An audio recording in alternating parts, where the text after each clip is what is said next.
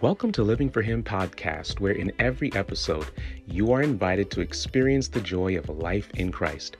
I'm your host, CJ Cousins, and in today's episode, it is my prayer that the primary emphasis and goal of the following message is that you hear and respond to the good news about Jesus Christ and His kingdom.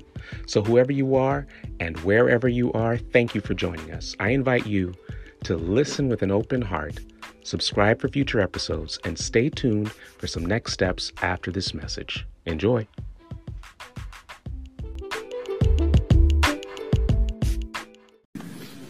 It was a historic moment in television history that many of you may remember. Oprah Winfrey stood on the stage of her show in front of a live studio audience and made the announcement that you get a car, and you get a car, and you get a car. Everybody gets a car. Who remembers that? Yes. And as you're there, right before she said, everybody gets a car, you're probably going, oh, this is amazing. A few people in the audience are getting a car. That's amazing. How generous, right?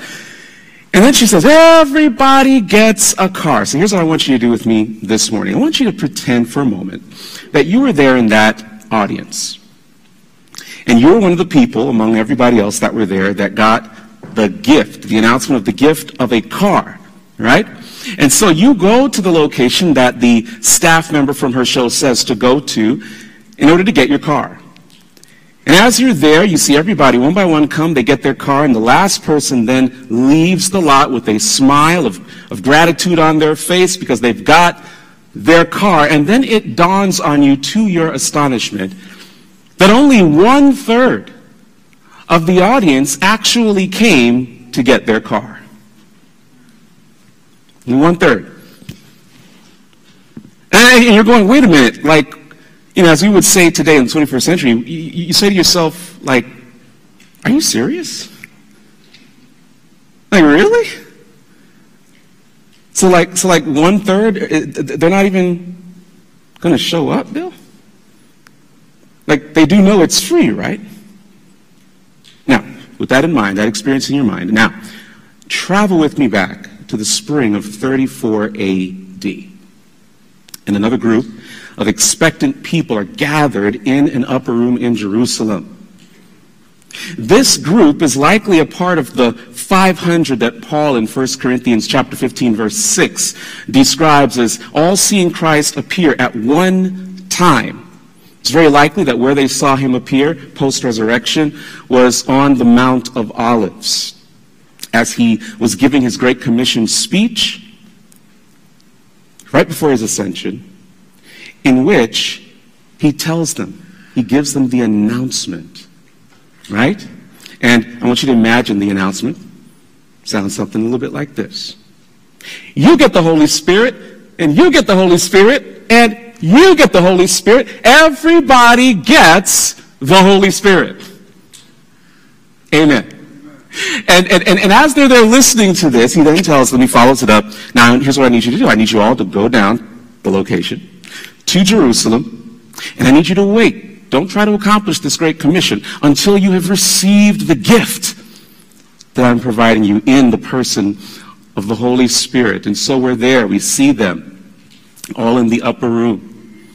And the Holy Spirit, the Bible says, you're looking at Acts chapter 2, about 1-4, the Holy Spirit comes like a mighty rushing wind, as the scripture reading was read so beautifully this morning. Comes like a mighty rushing wind.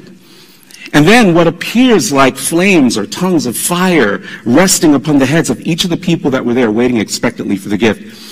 And then supernaturally, miraculously, each of them begins to speak in the language of other native places on the earth.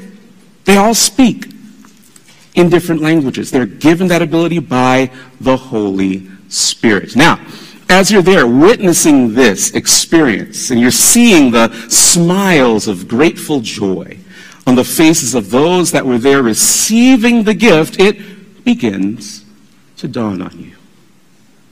Wait a minute. Wait 1 second.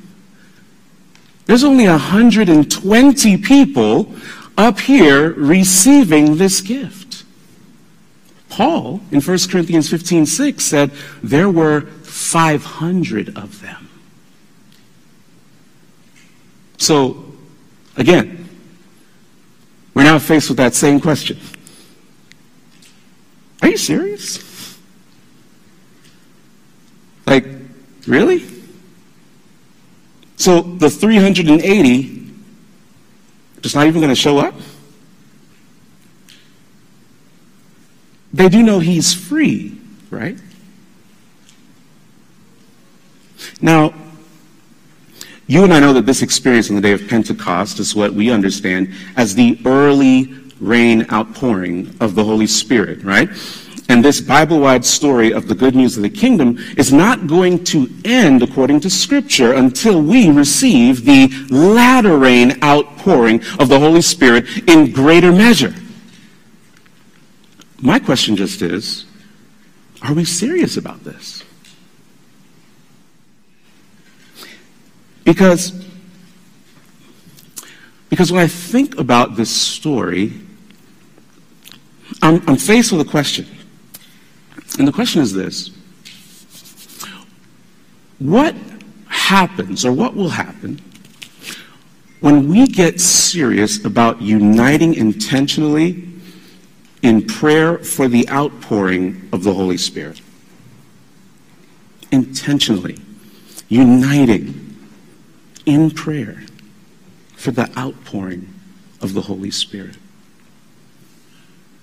Now, I believe if we want to know what will happen if we do this, then I think we need to go and look at what happened. Amen? So come with me, Acts chapter 2. Acts chapter 2. Acts chapter 2, beginning in verse number 5. Let's see what happened, okay? Here's what the Bible says, beginning in verse number 5. Now, there were Jews living in Jerusalem, devout men from every nation under heaven. And when this sound occurred, the crowd came together and were bewildered because each one of them was hearing them speak in his own language. They were amazed and astonished, saying, "Why, are not all these who are speaking Galileans? And how is it that we each hear them in our own language to which we were born?"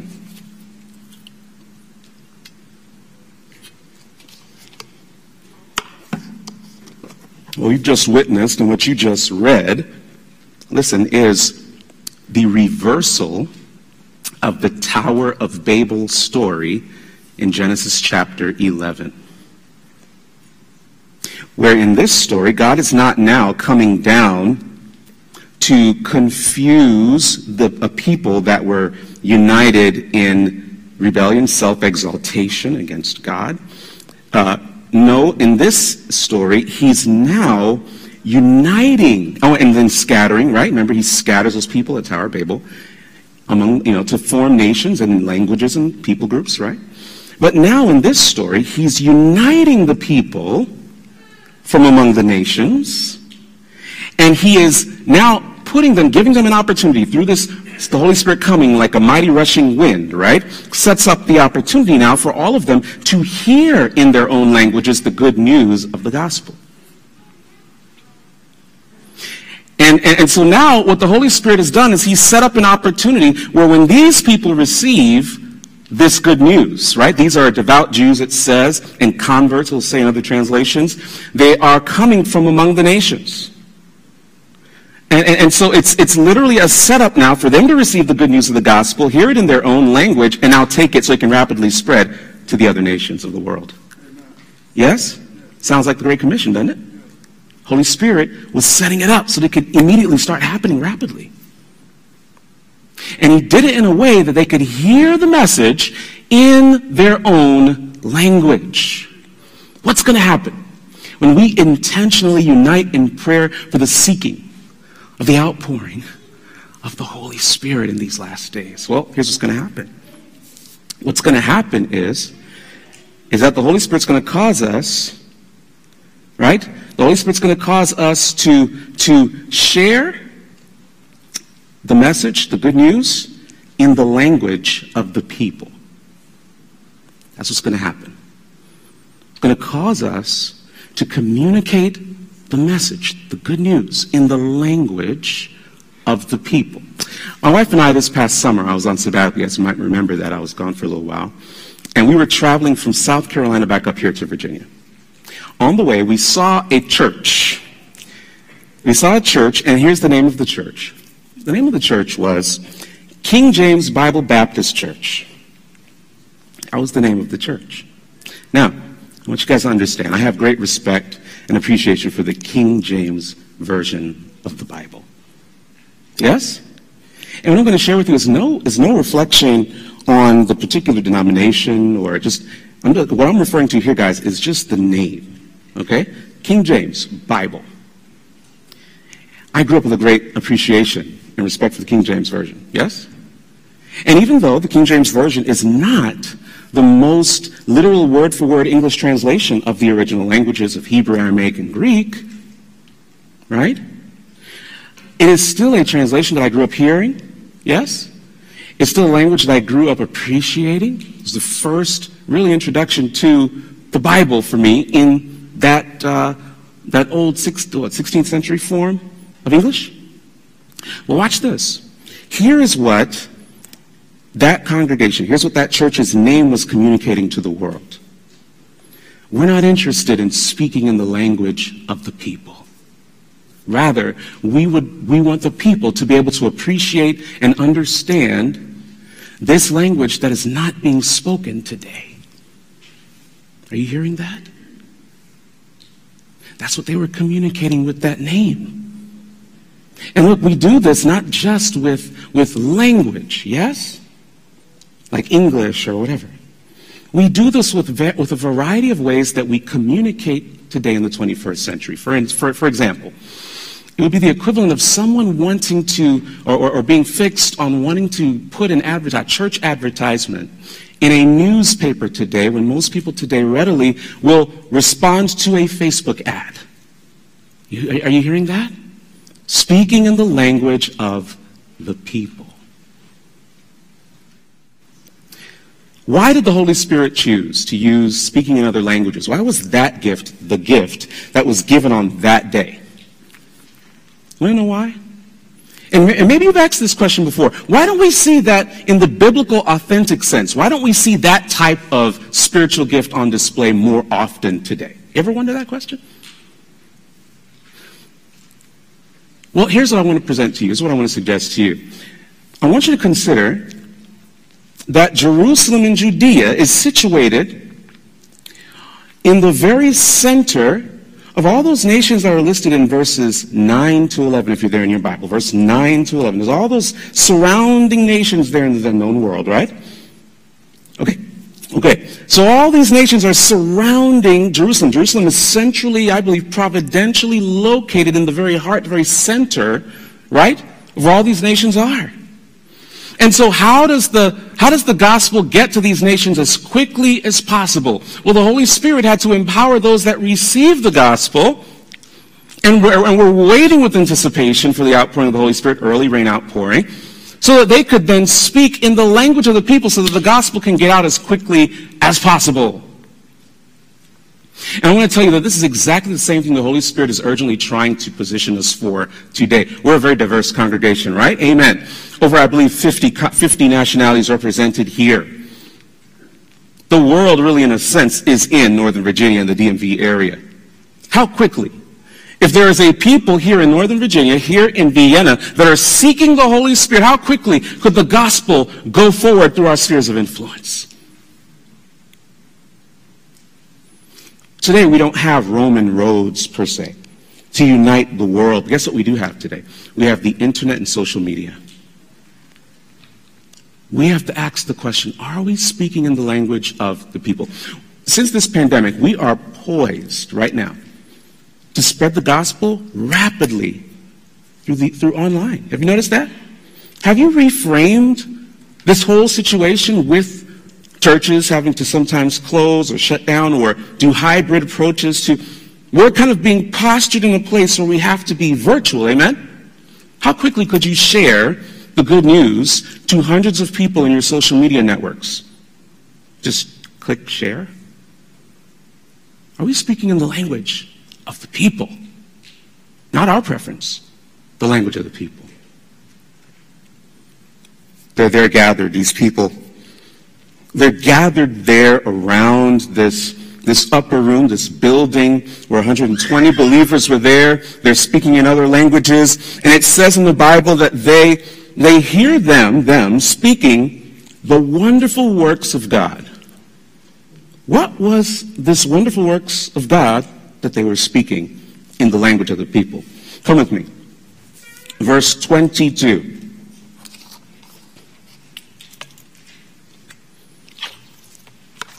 Verse 22. And let's hear what the Bible has to say. Verse 22. Men of Israel.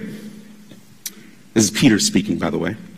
Men of Israel, listen to these words. Jesus the Nazarene, a man attested to you by God with miracles and wonders and signs, which God performed through him in your midst, just as you yourselves know. This man, delivered over by the predetermined plan and foreknowledge of God, you nailed to a cross by the hands of godless men and put him to death. But God raised him up. Amen. Putting an end to the agony of death. Amen. Since it was impossible for him to be held in its power. What was the wonderful work of God that they were proclaiming? Look, it was the good news about Jesus and his kingdom. His death, burial, and resurrection.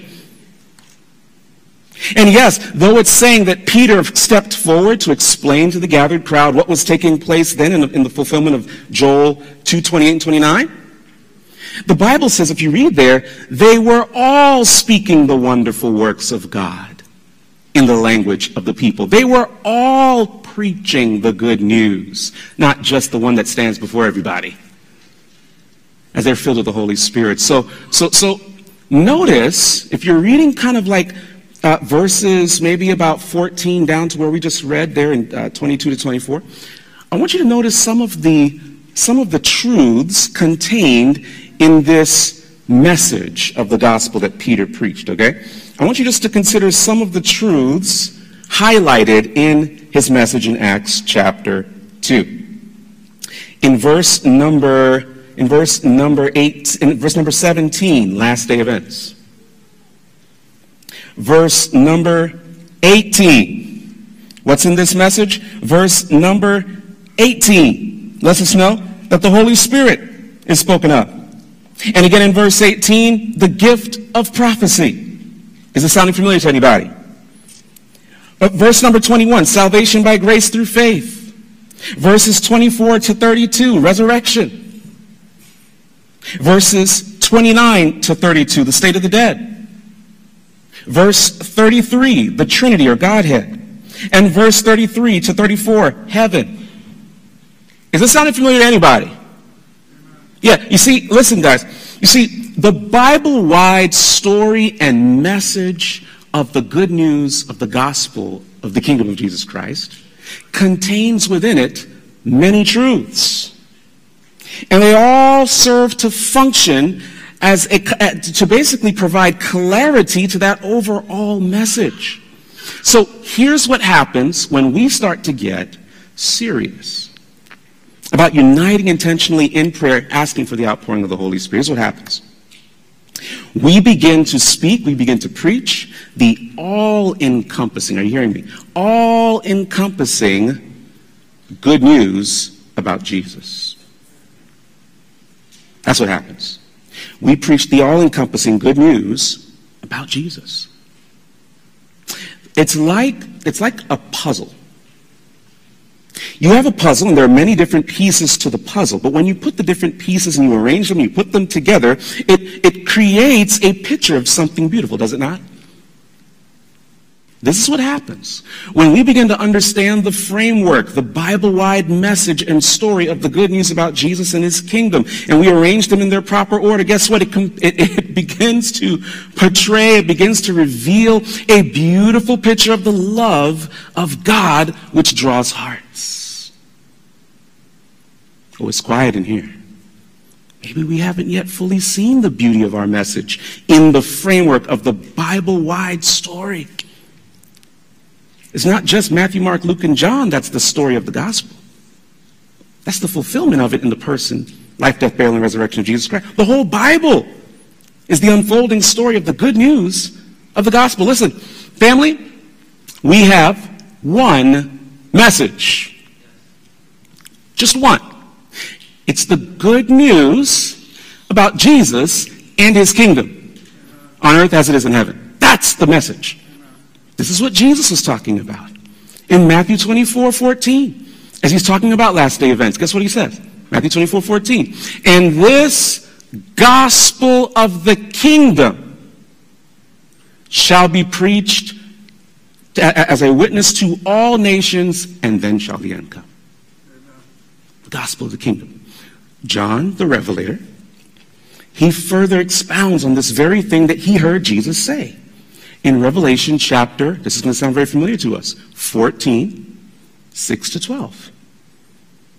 The everlasting gospel. He's just talking about it in its last day context, but it's the same message Jesus was talking about. The everlasting gospel, verse 6. And listen, it's what we call the three angels' message. It's just the same good news of the gospel of the kingdom in the context of the last days. That's what we're reading there in Revelation 14. You see, whatever your teaching, your doctrine, your belief is that you're trying to communicate to people, it has to fit within the framework of the overall Bible-wide story and message of the good news about Jesus and his kingdom. See, that's the only, listen family, that's the only message the Holy Spirit is interested in making go viral to the world. Whatever else you have to say has to point back, has to connect like spokes on a wheel back to the gospel of Jesus and his kingdom. Or else, don't hold your breath. The Holy Spirit's not interested in making it go viral. Period. Listen to what Jesus says. And this gospel of the kingdom shall be preached in all the world, and then shall the end come. So whatever we have to say has to connect with that. Yeah. Oh, but watch this. There's one more thing. There's one more thing. The Bible says that they heard this message, the good news about Jesus and his kingdom, and they believed. Yes. But what happened when they believed? What's next? When people believe this good news that we preach, what's next? What happens? Come with me. Verse 41. Verse 41, here's what the Bible says. So then those who had received his word, this is Peter now, that he just got through preaching the good news about Jesus. So then those who had received his word were baptized. And that day they were added about 3,000 souls. That was just counting men. There were women and children. It could have been up to 15,000 people. They were continually devoting themselves. Listen, they were continually devoting themselves to the apostles' teaching. That's, by the way, just the Bible-wide message of the gospel, the scripture in the light of the gospel. And fellowship and the breaking of bread and prayer. Everyone kept feeling a sense of awe. And many wonders and signs were taking place through the apostles. And all the believers were together and had all things in common. And they would sell their property and possessions and share them with all to the extent that anyone had need. Day by day continuing with one mind in the temple and breaking bread from house to house. They were taking their meals together with gladness and sincerity, or a version may say simplicity of heart, praising God and having favor with all the people. Listen, and the Lord And the Lord was adding to their number day by day those who were being saved. See, once they believed, they were immediately brought into a 4-step, how many steps? A 4-step pathway to discipleship or disciple making. Are you hearing me? And it looks like this. Watch this. Step one. They believed and were baptized, right?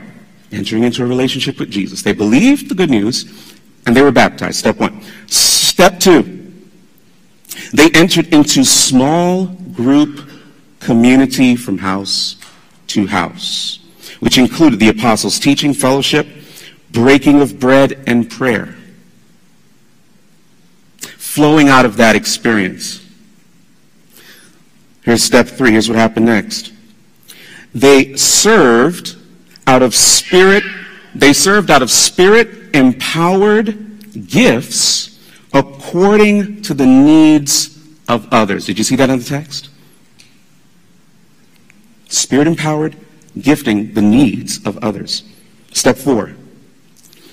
Out of their united, joy-filled small group community, they gained favor with people, which then led Jesus to lead them to multiply disciples. It says, as the Lord added. In that context, in that type of community, the Lord added. They started to multiply disciples, house to house, in that small group experience. Listen, family. The Holy Spirit is trying to position us. And if you've heard anything from me since I've been here and in these even recent months, I've been sounding like a broken record. When it comes to small groups, what we call grow groups, and when it comes to this 4-step process, it's just biblical. Yeah? Because here's what happens. When we get serious about intentionally seeking the Holy Spirit in prayer, united in prayer, then what the Holy Spirit's going to do is that those who believe, we will bring those who believe into vibrant disciple-making community. We will bring those who believe into vibrant disciple-making community. That's what we see here. If we want to know what's going to happen, we need to look at what happened. And I want you to think about it this way as we get ready to close. It's the difference between a menu and a map. It's the difference between a menu, like when you go to a restaurant, and a map when you're trying to drive somewhere and you need directions. Many churches, what they do when people believe and they want to join their church, they provide them very much like a menu. Here's a variety of ministries and activities that you can choose an option that you like so that you can be connected and stay active and feel a part of the body of Christ. Familiar to anybody? However, when you look at the life of Jesus and ministry of Jesus in the New Testament church, what you actually see and what it's pointing us to, calling us as followers of Jesus to emulate and model, it's providing more of a map, a pathway, some steps, right, to spiritual growth that leads to disciple making as a follower of Jesus. That's what's happening. And family, it's literally coming right out of the life of Jesus. Allow me just to briefly summarize that for you. When Jesus, step 1, right, believe, get baptized, what happened at the very beginning of Jesus' ministry at the Jordan? What did he do? He was what? Baptized in water, was he not? And of course, at his baptism, the Holy Spirit anointed him as Messiah, yes? What happens when we get baptized here? Baptized in water and the Spirit. What happened on the day of Pentecost? The Holy Spirit came down on the church collectively. It was just repeating what happened in the life of Jesus. But what happened right after Jesus was baptized? Well, guess what he started to do in John chapter 1, which, by the way, covers the first 18 months of his ministry. Most of the other Gospels skip that after his baptism and rush to his ministry in Galilee. So the first 18 months, what do you see? Not only was he baptized, but then he also now is baptizing others, but the disciples are the one doing the baptism, right? But after they're baptized, what immediately starts to happen? Jesus starts to assemble a small group of disciples. Are you seeing this? He didn't immediately go and say, all right, we need a mega church here now. We need a big auditorium. We need to go to the biggest synagogue in town. Everybody that's baptized, everybody cram into the building. First thing he did, form small group community himself. And I want to suggest to you that's what started to happen with everybody else that started to follow him. After the 18 months, the disciples are kind of part-time following Jesus, if you read the Gospels carefully. It's not until after John the Baptist is put into prison, read the Desire of Ages as well, that the ministry shifts to Galilee, and then he now sees the other disciples, the disciples, same disciples, his small group of disciples, fishing. Remember the whole miracle of the fish, right? They couldn't catch anything, and Peter says, okay, Jesus, we'll go ahead and take your word, and we'll fish. It's through that fishing miracle that Jesus now brings them into the third step. He says, look, don't worry, Peter. He says, look, I will make you what? Fishers of men. How is he doing that? He's now, after that story, he's now going to take them with him, and he's going to show them how he himself does miracles of healing, teaching, preaching, socializing with people, meeting people's needs through the power and anointing of the Holy Spirit. And then guess what he does after that? He sends them to do the same. What's the result of that? Jesus in Luke chapter 9 and Luke chapter 10 covers the story there, that Jesus sends out the 12. Then he sends out a little bit later, as it gets closer now, the last year and last months leading up to the cross, he then sends out the 70. Because the 12 became 70. I wish I had time to break that down numerically. They were being disciples that make other disciples.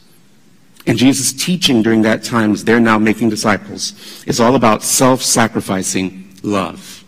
You put those two together, you make disciples in your spheres of influence. As you're meeting the needs of people through your gifts, you're interacting with people. And you're going to start to build relationships, trusted relationships with people that God has all ordained for you to connect with. And you now, in the spirit of self-sacrificing love, are going to essentially replicate yourself.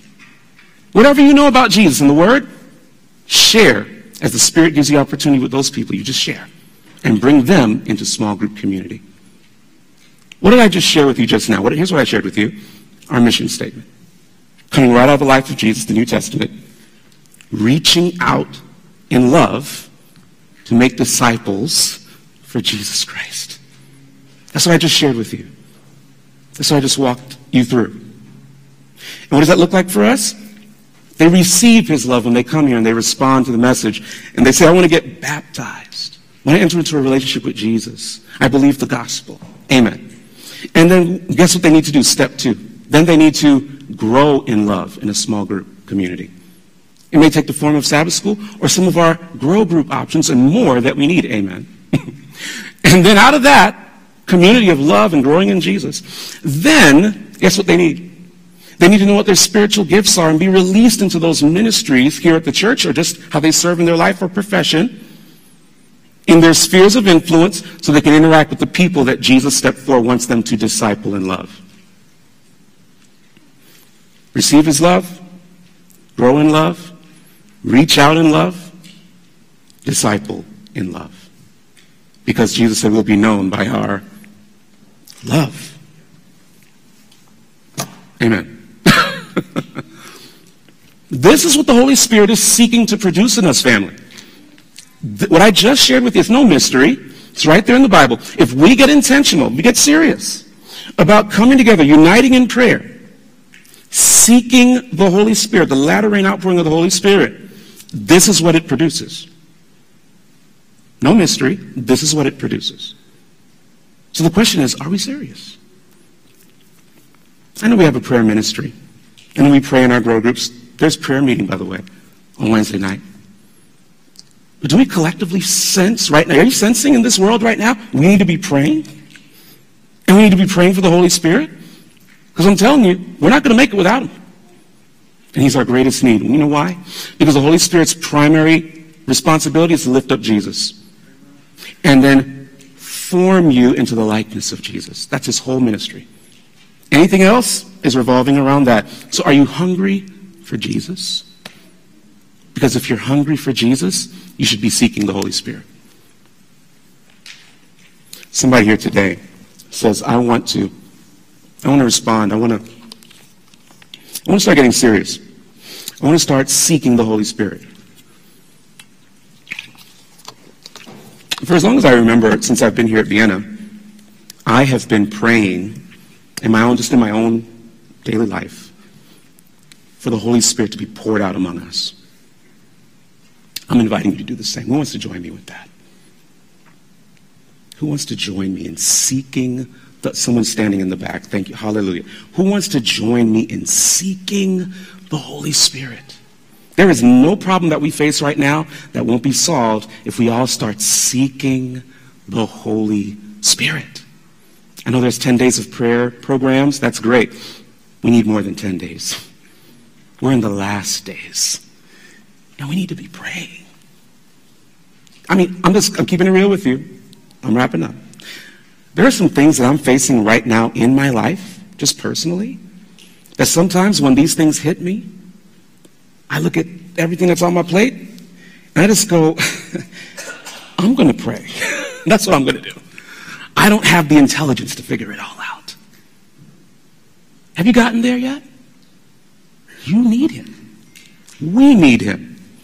And we need to be praying and seeking him together. Who wants to receive Jesus today?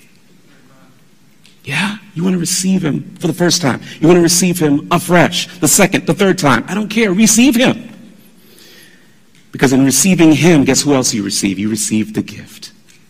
You get the Holy Spirit. And you get the Holy Spirit. And you get the Holy Spirit. All of you receive the Holy Spirit.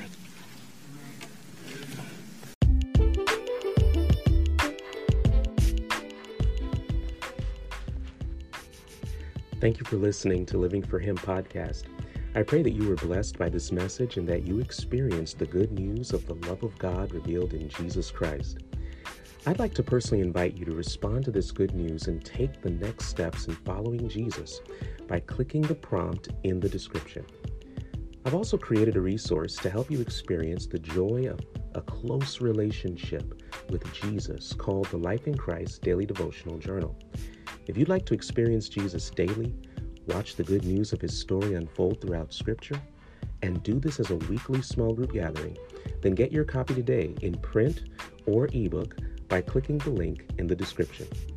Living for Him exists to tell the story of Jesus for the equipping of healthy disciple makers who extend his reign of love.